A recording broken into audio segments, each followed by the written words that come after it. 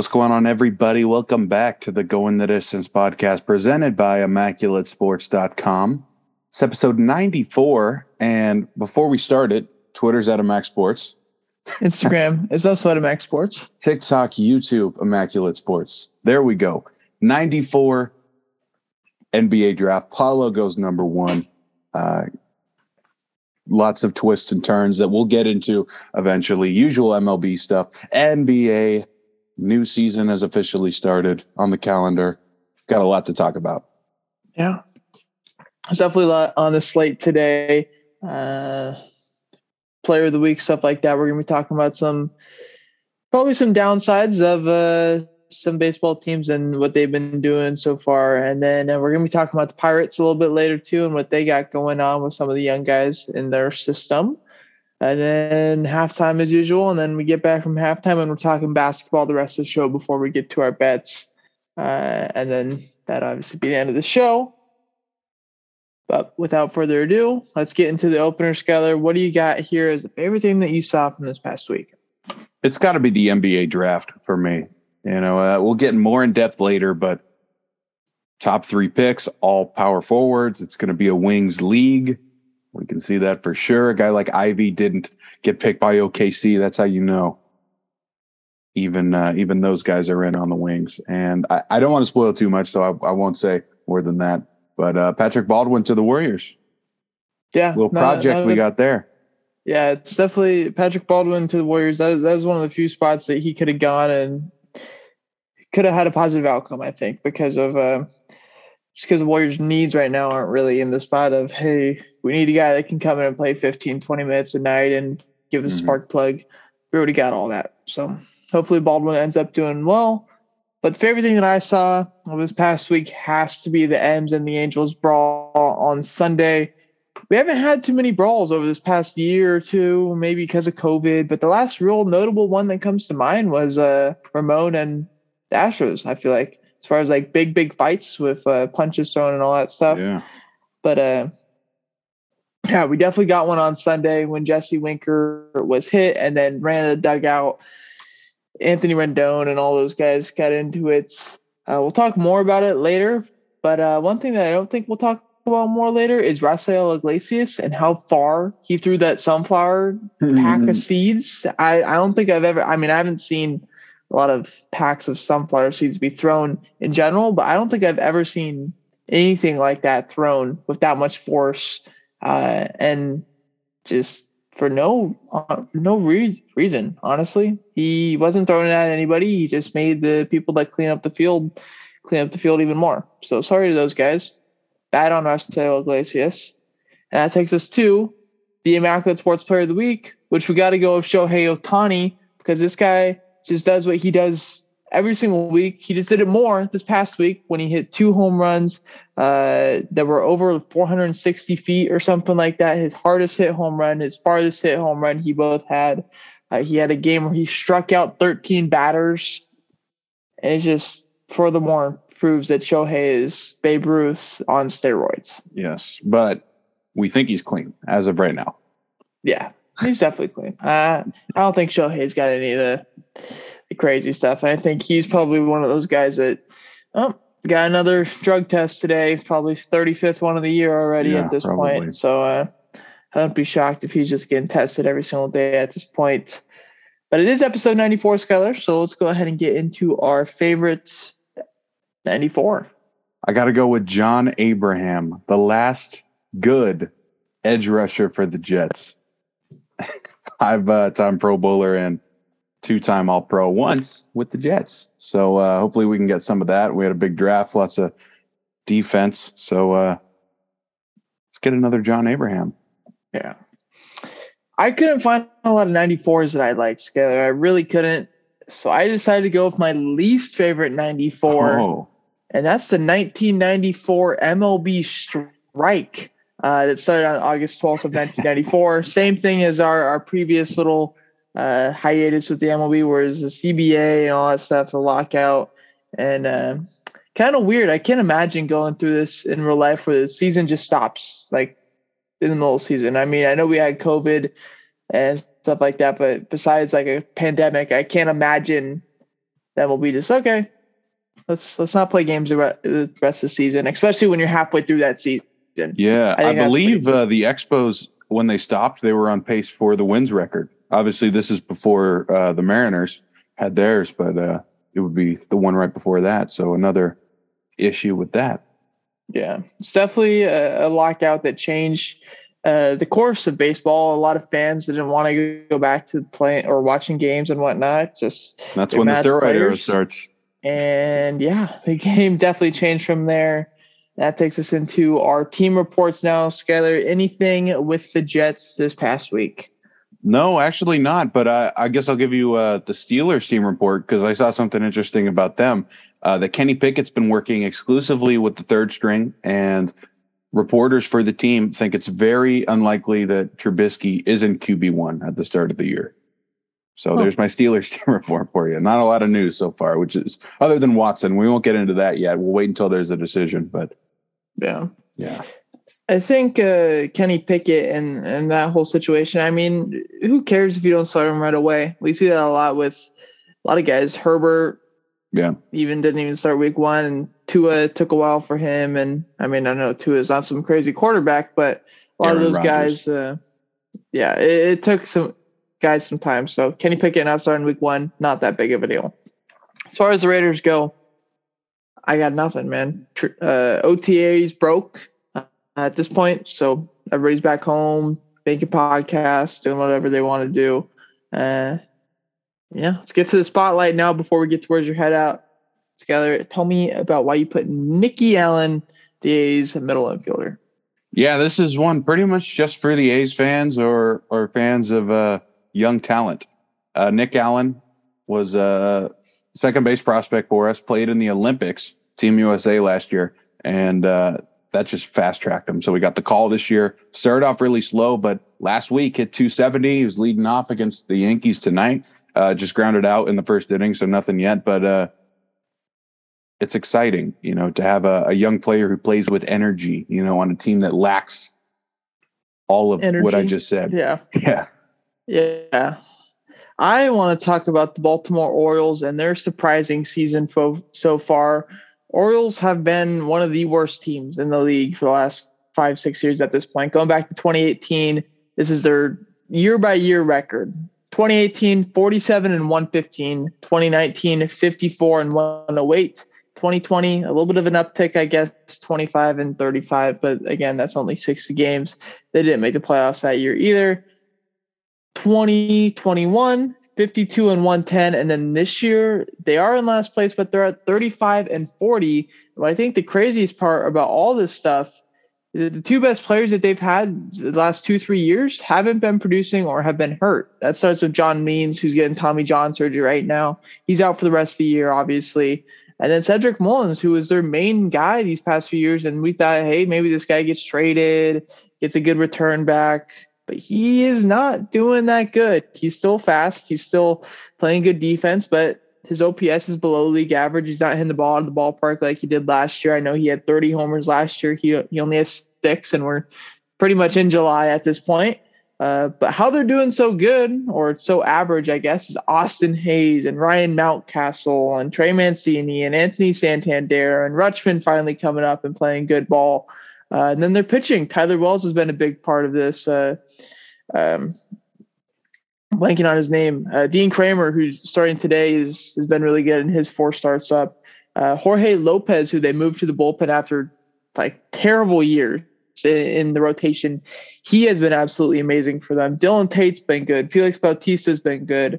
They just got a lot of guys that are playing well finally. And as a fan of baseball rebuilds and seeing how they all work out and stuff like that, I can see that this Orioles rebuild is finally starting to come together a little bit. I know we're not going to see Grayson Rodriguez this year because of his injury that he sustained about a month back. Is probably going to hold him out for the rest of the year, but it's cool to see the Orioles finally not be the worst team in the league.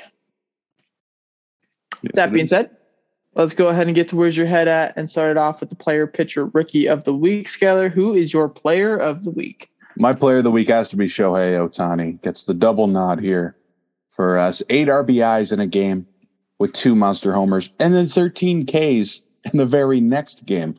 Also, Kyle talked about his farthest hit ball ever. It's like 462, or hardest hit ball ever against the Mariners. Another game winner. So he's got to be my player of the week. Yeah, Shohei's my player of the week too. Skyler just went over the stats, so I won't do that again with you. But an honorable mention that I have also is Goldie, 9 for 20 with 3 homers, probably going to be the NL MVP. On to the pitcher of the week. Also Ohtani, no runs over 8 innings in that 13 strikeout game.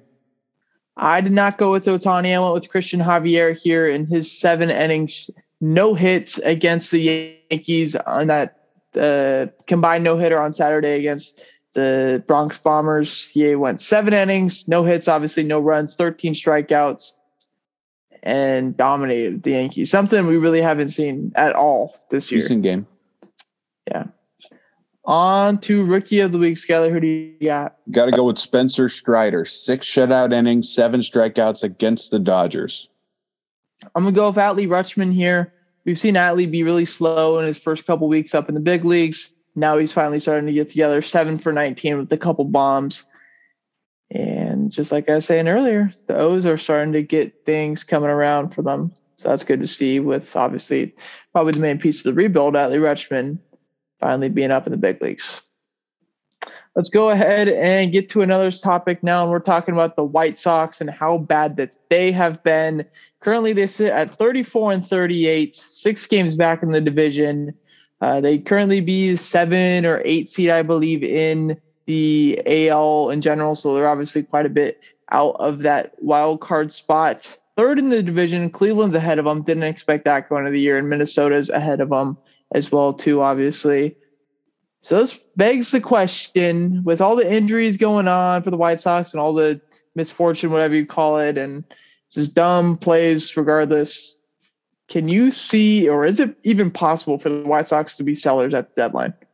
Yeah, I think it's possible because they have a manager who will be fired soon, an older roster, and they have the worst ranked farm in MLB right now. They got to make some changes because this core right now is obviously not doing it for them, even if they have been injured.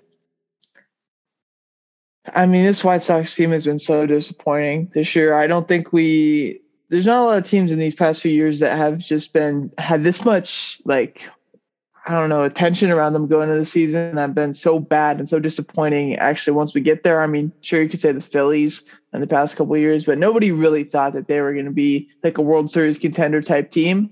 I think a lot of us thought that the White Sox had a pretty good chance at making the ALCS or even that World Series and possibly even winning it going into this year.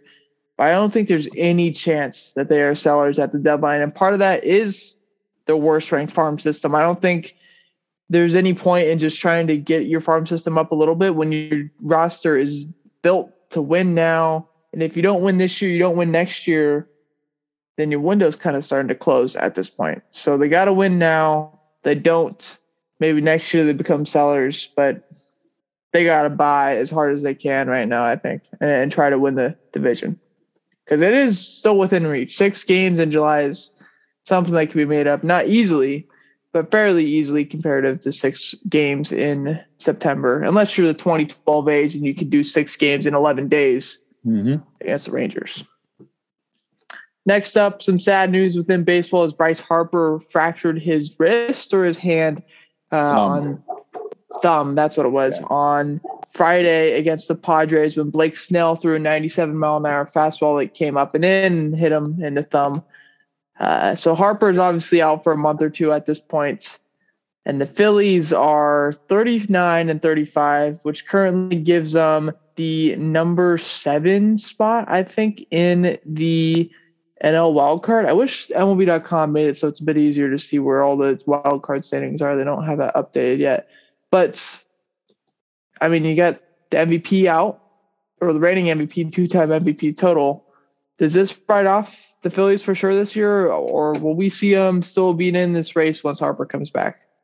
Unless they could score 8 runs a game, I think it's going to be pretty tough for him here. I'm more concerned with Harper's future than I am with the Phillies. Because, like you said, he was looking like the MVP again this year. And, how many more injuries can he have before the offensive production dips? That's my main focus here. I don't want to see him get hurt again because he is this team. It's true. I definitely think we can write off the Phils, though. I think Skyler alluded to that too. Yeah. They just don't have the tools to compete in this league, even with Harper. So when you take out a guy as good as him, it's going to be done for. I've seen rumors, though, of Trey Turner in the offseason possibly wanting to sign there. I don't know if that's just Bob Nightingale being dumb, but he can be. Yeah, it's a possibility, I guess. I think they're definitely going to be a team that's in that shortstop market for all those guys. They're going to be there this year or this offseason. But yeah, I don't think we're seeing the Phils in the playoffs this year. Last thing before we go ahead and get to halftime, we're going to be talking about the Pirates. I know they're not the greatest team, but they got a lot of things that are looking really good for their future. Some good prospects. Let's go ahead and talk about them. First off being O'Neal Cruz, who is StatCast freak. This guy is going crazy and just hitting the ball, throwing the ball hard, running super, super fast, and doing everything right for the Pirates so far. And looks like he could be, I want to say generational superstar, but generational superstar with the stuff that this guy can do. Vladimir Drees, not a top prospect for them, but came up and has been doing really, really good for them so far. They got Rosny Contreras, who's been great. David Bednar, who's probably going to get traded and flipped for some pretty good prospects. But just like the Orioles have been a team that are really, really bad these past 7 or 8 years at this point. But do the Pirates have the guys that they have, or do they have the guys that they need in order to turn the franchise around right now? I think they have some guys that can give him a fighting chance in the future, but they really have no direction at all. Like you said, they're going to trade all their all-stars at the break. They constantly manipulate service time. I think it's Cruz, Davis, and Hayes are the guys. And that's not enough to start this conversation yet, I don't think. So I'm going to say no. I actually really, really like what the Pirates have going on. And maybe that's just me being a bit dumb or me trying to think of just something good to see the Buccos be good again, because they've been bad for a long, long time. And I think their fans deserve it at this point. But this team, they got some guys. If Henry Davis comes up and just is as good as the number one prospect, or not number one prospect, the number one draft pick that he was just last year. They got Nick Gonzalez, who has one of the best hit grades in all of the minor leagues. They got O'Neal Cruz, who looks like this guy that is crazy good. They got Brian Reynolds, who I think is going to stay at this point. They got Brian Hayes, who is there. Jack Sawinski, who's not hitting for a high average, but has a ton of home runs already this year. And they got pitching that might be able to come around. Rosny Contreras being one of those guys, Quinn Priester being one of those guys, and they're obviously going to get a top draft pick this year. I assume that probably goes towards a pitcher, maybe. I think that'd probably make more sense to them than drafting an infielder or an outfielder, whatever it is. Or they'll just underslot a high school kid. Yeah, probably. And they're going to get a good prospect back with David Bednar. So I think the Pirates are still a couple years away, but you can see the pieces starting to come together. If I'm a Pirates fan, I feel good about this team in a couple years. Let's go ahead and send it to halftime, Skyler. Tell me about the Ole Miss Rebels winning their first ever college baseball World Series. Yeah, they swept the Oklahoma Sooners 2 games in the final, 10-3, and then 4-2. And it's good for Mississippi, man. Miss State won it last year, Ole Miss this year. Obviously, I didn't pick them originally, but they were my backup in case Texas choked, which they did. So I'm happy about that. And interesting thing here, and maybe it's just how weird this college baseball season was. Neither of these teams were ranked in the last rankings in the final. Even in the top 4, the only ranked team was Texas A&M, and Oklahoma swept them. So, yeah, pretty interesting. But congrats to Ole Miss. Next is MLB draft season, like we were talking about. So maybe we'll have another look at those prospects. And one of the things I think is pretty cool, sorry if I cut you off a little bit there, Skyler, but it's cool about college baseball is that, and when comparative to college basketball, when you get to the tournament, hey, there's maybe 7 or 8 teams that could possibly win this thing.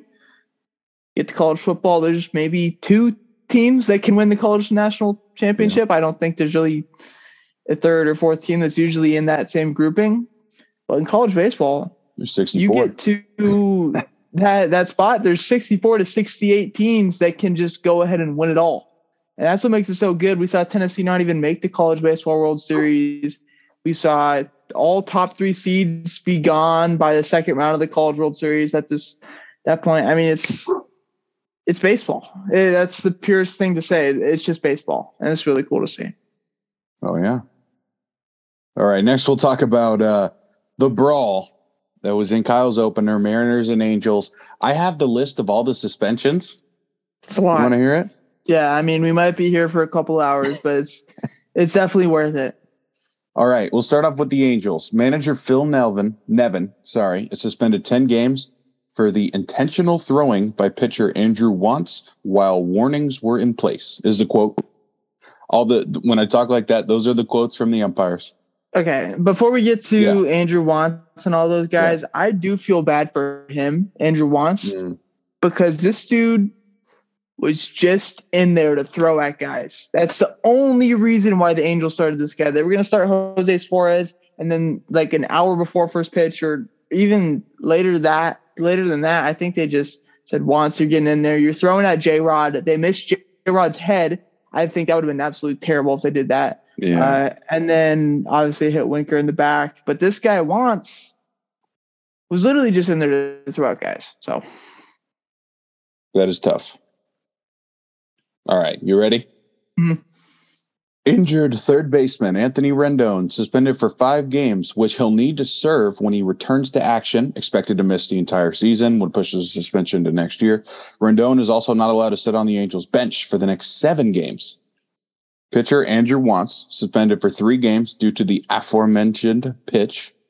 Assistant pitching coach Don Cheedy? I think so. I think the same. Has gotten a 5-game suspension for his actions during the incident. Pitcher Ryan Tepera. Yeah. Tepera got 3 games for his actions.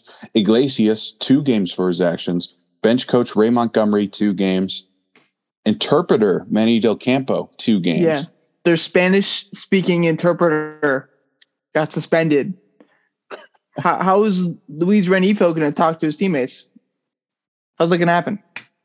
It won't. Catching coach Bill Hasselman, 1 game. We'll get to the Mariners. Outfielder Jesse Winker suspended 7 games for his actions that caused the incident to start, and for fighting. I don't know if he caused the incident to start, but I wouldn't say this. He started the altercation. I wouldn't say the incident, but like the actual he didn't need to go to the Angels dugout, but he was kind of provoked. So. Mm-hmm. Or the physical part. We got J.P. Crawford, 5 games for fighting. Yeah, that guy. Okay, before we get to J-Rod, J.P. Crawford, I thought he was going to get the worst of it because if you look at the footage of this fight, he's in there just throwing haymakers, not left and right, just the right side because that's all he was using. But I mean, this guy was trying to kill somebody. Yes, he was. And the last player, like you said, is J-Rod, 2 games for his actions. They say this started when reliever Eric Swanson threw high and tight to Trout a couple of times, and that's why this whole thing started. I was watching that game, not the game of the brawl, the game before, and Trout had a couple pitches go over his head. I was a little frightened about that. I remember I had Mariners money line that night, and that M's ended up winning the game, but Swanson was in to close it. And I remember being in the party and talking to you guys, and Swanson throws one up and in. I'm like, oh shit! Like Trout does not look happy about this stuff. It kind of just went by my head after that. I thought it'd just be a day-to-day thing, but I mean, you could tell like when that happened to Trout that this dude was not fucking with it. Oh yeah, and that's all for the brawl. I think we covered most of the big injuries this week, so we'll get into the one trade that happened. Carlos Santana. Go unless you got something.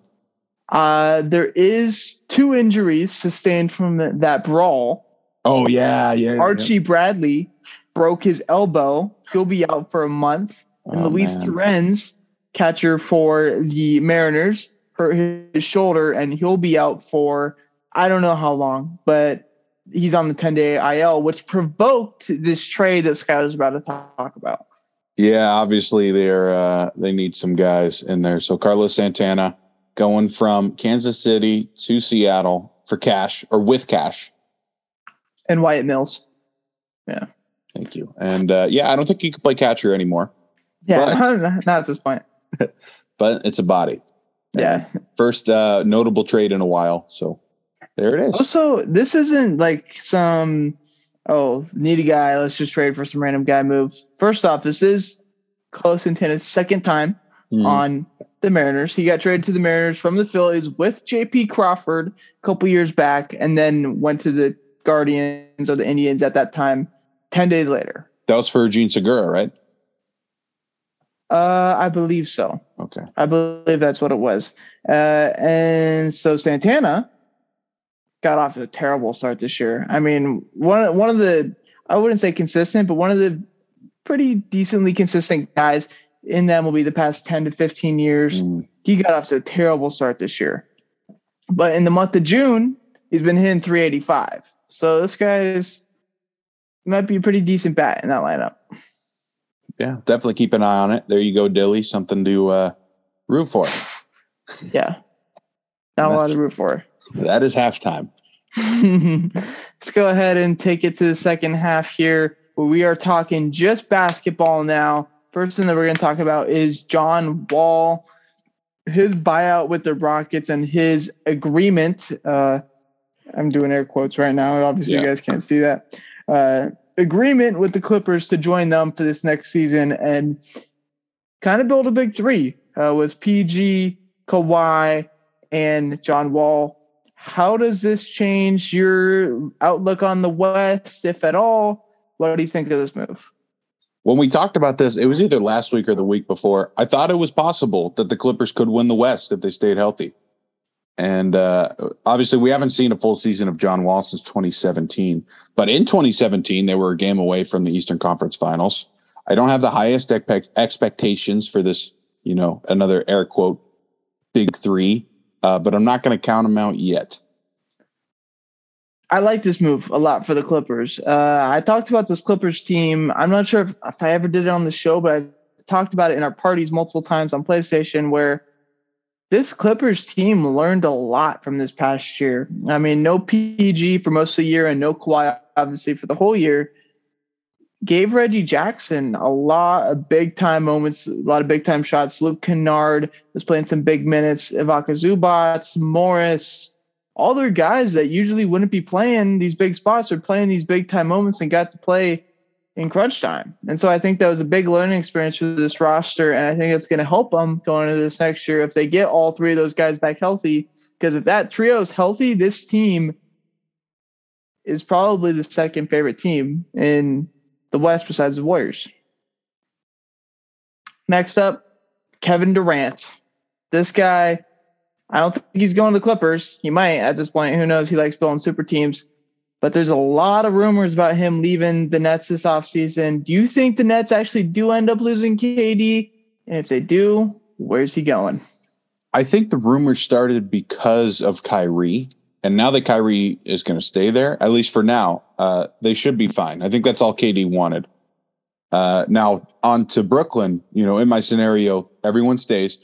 They need Simmons to actually play or another guy to play defense or ball handle when Kyrie disappears. But other than that, they should be okay. Yeah, this team, I mean, first off, I do think KD ends up staying. I think Kyrie actually accepting his player option or whatever it was very, very shocking to me.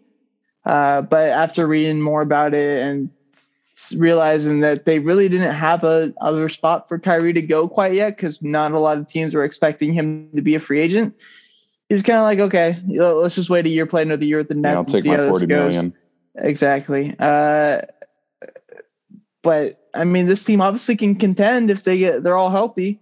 So we'll see that, but that's a big if they're all healthy and willing to play basketball when you got Ben Simmons and Kyrie Irving on the same team. Alrighty, moving into our next topic here, we are talking about Bradley Beal and something interesting that I've been thinking about. So we have Damian Lillard, who gets a lot of slander on the internet about, why are you just staying in Portland? Like, the Blazers suck, and they're just clowning him on just staying in Portland and not ring chasing, yet other people get pissed at ring chasing. But Damian Lillard gets a lot of slander on the internet, is what I'm trying to say. And there's Bradley Beal, who is practically doing the exact same thing. He's staying in Washington, a team that we know isn't going to win anything. He just signed the Supermax. That's why I say this, a 5-year, $248 million deal with the squad. So why doesn't Bradley Beal get the exact same slander that Damian Lillard does? I think he does. And I'll get into where I hear it later, but I'll talk about why I think it's somewhat deserved. I think, sure, he's a top 40 player in the NBA, but I don't think he's a max player. We were talking about this last night. I think his best days are behind him. And I don't mean to hate, but I don't see him averaging 30 points per game again. He's obviously not a number one option on a good team. And talking with friends who are basketball fans and other news sources outside of ESPN and Fox, it seems like Washington did what they felt like they had to do, not because they felt he deserved it. And maybe that's why he doesn't get as much slander, because it wasn't really his choice yet. They were stuck. They're not ready to start a rebuild, I guess. Yeah. I'm going to be honest with you. I don't understand why. I think Beal should get more slander than Lillard does, because at least Lillard took his team to the conference finals once. That's not something Beal has ever done, and he's never really been that guy on that team. I think even in the years that team was really good, even if Beal was the best player, John Wall was the face of the team, obviously, was the number one pick and had that whole mantra before he even got to Washington. But it just doesn't make sense to me. I think Bradley Beal, this is one of the dumbest decisions he's made in his career, to stay in Washington. Why not go play for somewhere else? I don't think the Wizards are a smart team. I don't think they're in the right direction. Telling a man to reject $250 million is pretty tough to do.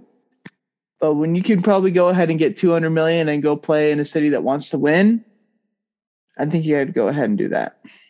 So my prediction is, for years he's been saying, just get me to 2022 and then I'll decide.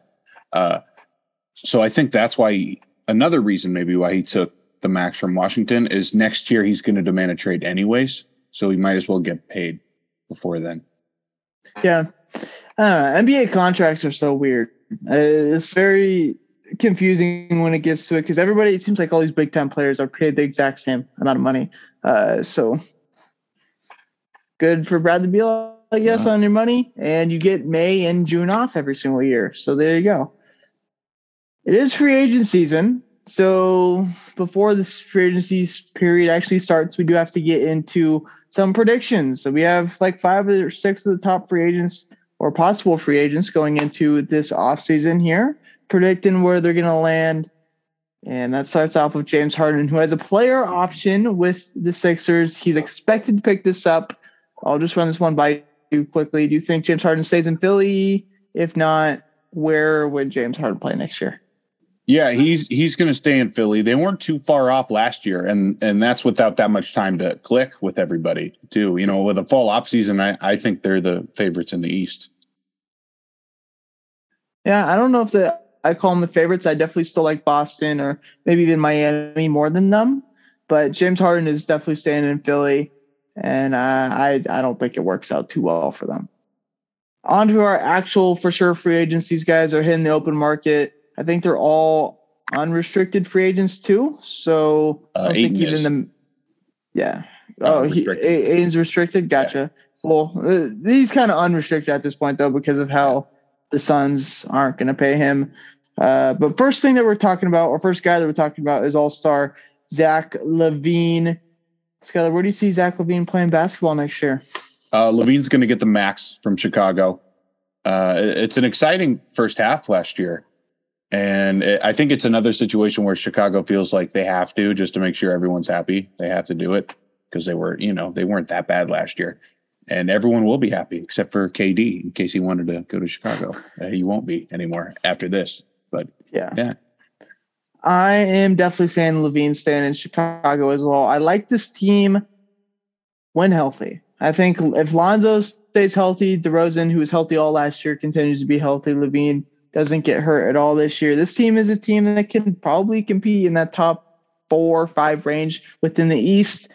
But something's got to change, whether it's in the locker room with these guys, something, because they did not beat anybody good last year. They literally did not. They just didn't. They didn't do anything against these top teams. And obviously, you can't really do anything in playoffs if you don't beat good teams. So something's got to change. But I think getting rid of Zach Lavine is not going to be something that the change of good. Yeah. Next up, DeAndre Ayton, former number 1 pick. Skyler, where do you see him playing basketball next year? I have him staying in Phoenix. You ready for this? Really? I think what happened last year is just way too weird to be true to me. I don't think Phoenix would match a max. However, I think they will match whatever BS the Pistons or Atlanta would offer.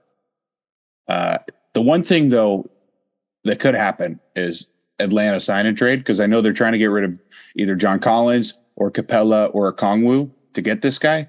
But the fact that there hasn't been many rumors about a trade with any of Atlanta's big men yet makes me think, as of right now, I don't think it'll happen. So I have Phoenix matching a non-max deal. Gotcha. One of the things I've seen with the Hawks is them doing a sign-in trade with John Collins and DeJounte Murray. That's something I have seen. I don't think that happens because the value doesn't really line up there, and I think the Hawks would have to give up quite a few picks in order to get a guy like DeJounte. But I think DeAndre Ayton plays basketball in Detroit. I wouldn't say it's a good time to be a Detroit Pistons fan, but this is one of the better times within the past 10 years to be a Pistons fan. They got Cade, they had Jaden Ivey. I think me and Skyler both talk about him a little bit more later on in the show. They just traded away Jeremy Grant, which opens up some cap, and they can get a good center. And DeAndre Ayton, he's not anything crazy, but he's a building block for this Pistons team that could really be something. So I like this move if they do end up doing it. Gets those young Detroit guards a big to play with. Next up is Miles Bridges. He has had a very interesting short offseason. Posted him drinking lean and rolling a blunt on Instagram about a week back. So we'll see how that affects his market with the Supermax. But where do you think Miles Bridges ends up playing basketball next year? Miles Bridges is perfect for Detroit. They traded their wing, Jeremy Grant, last year. They drafted a big and a guard. They have the money. He's obviously got the lifestyle. Let's make it happen. You know where Miles Bridges went to college? Michigan State? Michigan State. Yeah. So he's, I don't know how close Lansing is to Detroit, but he's within the area. All right. To say the least. Miles Bridges, though, I think he's going to Portland. Fuck. Lean's probably legal over there. So he's probably all good over there in Portland. I think. If they pay him, then he wouldn't hate it.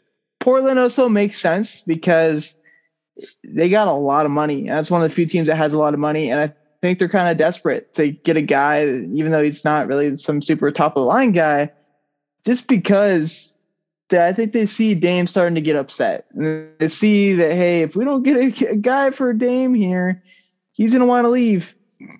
So Miles Bridges becomes that guy. Nurkic, if he's healthy, he's obviously pretty good too. Anthony Simons, if they stay too, probably going to end up being a fringe playoff team. Last guy that we're going to talk about, this guy was giving me this look. I say that because Dame's that dude and he's better than Bradley Beal. Except for the Kings, man. The Kings ain't shit, dude. Oh my God. Okay, Jalen Brunson. Where do you think Jalen Brunson plays? Jalen Brunson's going to the Knicks.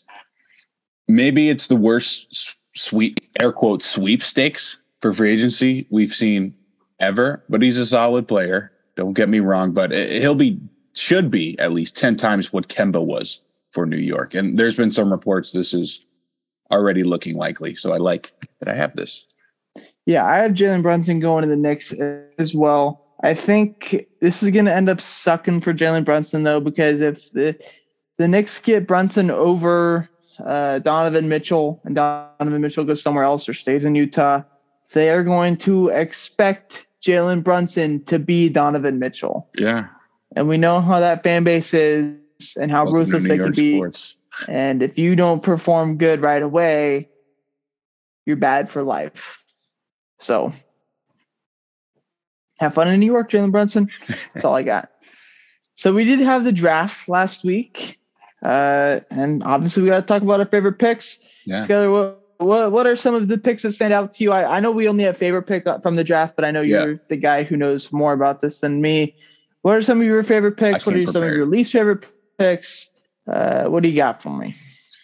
So some of the picks that are just really good fits for me. Obviously, Ivy to Detroit, Johnny Davis to Washington, Mark Williams to Charlotte. Outside of the lottery, I like the Arizona guys, Dalen Terry to Chicago, Coloco to Toronto. Worst pick, haven't thought about. Probably it's got to be Keegan Murray, probably, and Sohan to San Antonio. But I think my favorite pick is going to be Dyson Daniels to New Orleans. He is the best defender in the class, great playmaker, and it looks like he should be the perfect complement point guard to what New Orleans is doing here with all their scores. So I like that a lot. Two picks that I want to talk about, one being Jaden Ivey to the Detroit Pistons. That stands out as a top tier pick to me because of how good this guy is and how skilled he is as a guard. He's going to end up being the backcourt that I think him and Cade that we're going to be talking about for a while with this Detroit Pistons team. And like I was saying earlier, I do think they end up getting DeAndre Ayton to build a solid three, not a big three, but a solid three with those three guys there. Another guy that I liked this pick a lot was Jaden Hardy going in the second round to the Mavericks. I mean, how did this guy end up going to the second round? Because he looks so scared. That's yeah, why. but this guy's got a lot of ball in him if he plays well. And Dallas, a team that could be losing their point guard. Obviously, I don't think Hardy ends up starting straight away. But they could have just found a Jalen Brunson replacement in Jaden Hardy or Jaden Hardy and not have to pay $100 million for him. Another one that obviously stands out has got to be Paulo. I mean, just look at the Magic's history with the number one pick. This pick pretty good historically has always turned their franchise around. Nick Anderson. And that's why I think, I mean, they took Shaq, they took Dwight, they took who else they took? They had one other number one pick. I'm blanking on it though. Weber, and they traded him for Penny. That's it. But this pick has always ended up being good for them, is what I'm trying to say. And I like it a lot. One pick I don't like, but they didn't really have a choice. I don't like Chet. I really don't. I think this guy, I know he's super, super long, and he's athletic for his size and all that stuff. But dude, he's so skinny. Like Giannis is different though. I feel like Giannis is a bit of a different player. And Chet, they're talking about his great rim protecting skills now. I think he's just going to get bossed around, especially the first couple years. I think even like a guy like Jaren Jackson is just going to demolish this guy year one. This guy has to guard Zion. Like, Zion's going to break this kid. Fortunately, I think the big thing with Chet Holmgren that people like, maybe they don't. Maybe I'm sharing something right now that you didn't think of. I think the biggest plus is that he could guard the perimeter at 7 feet. That's something Gobert couldn't do. He couldn't leave the paint. That's why there's so much potential with this guy, I think, defensively. Yeah, I hope Chet ends up proving me wrong, and I play this clip in 3 or 5 years, and Chet's an All-NBA player. But I just don't see the hype as much as a lot of other people, unfortunately. All right, that's going to do it for our draft talk. Let's go ahead and get to our bets, and let's get on out of here. And I guess see you guys in episode 95. But my layup from last week, I had the Angels over the Royals on Wednesday. That was a good game. Shohei, so it got it done. Skyler had the A's win on his birthday. That did not happen. A's don't win a lot. We're not winning right now against the Yankees, which leads me to picking the Yankees over the A's on Wednesday. I know it's a pick that the spread's a little skewed here, but that's why it's a layup. All right. I'm going to go with the Twins over Baltimore on Sunday. Alex Wells pitching for Baltimore, and I know you like him, but Devin Smeltzer has been on fire. I know he pitched today. I'm not sure exactly what it was today, but I know his previous 2 starts were both 6 innings, no earned runs. He's been on 6 fire. 6 innings, 1 run. So he was good today. Oh, okay. Very nice. So we're sticking with Smeltzer, who's on fire in Minnesota. Yeah. Last week, bold prediction. I had the Giants sweep the Reds. That did not happen. Skyler had the Dodgers win the series in Atlanta. Did good there.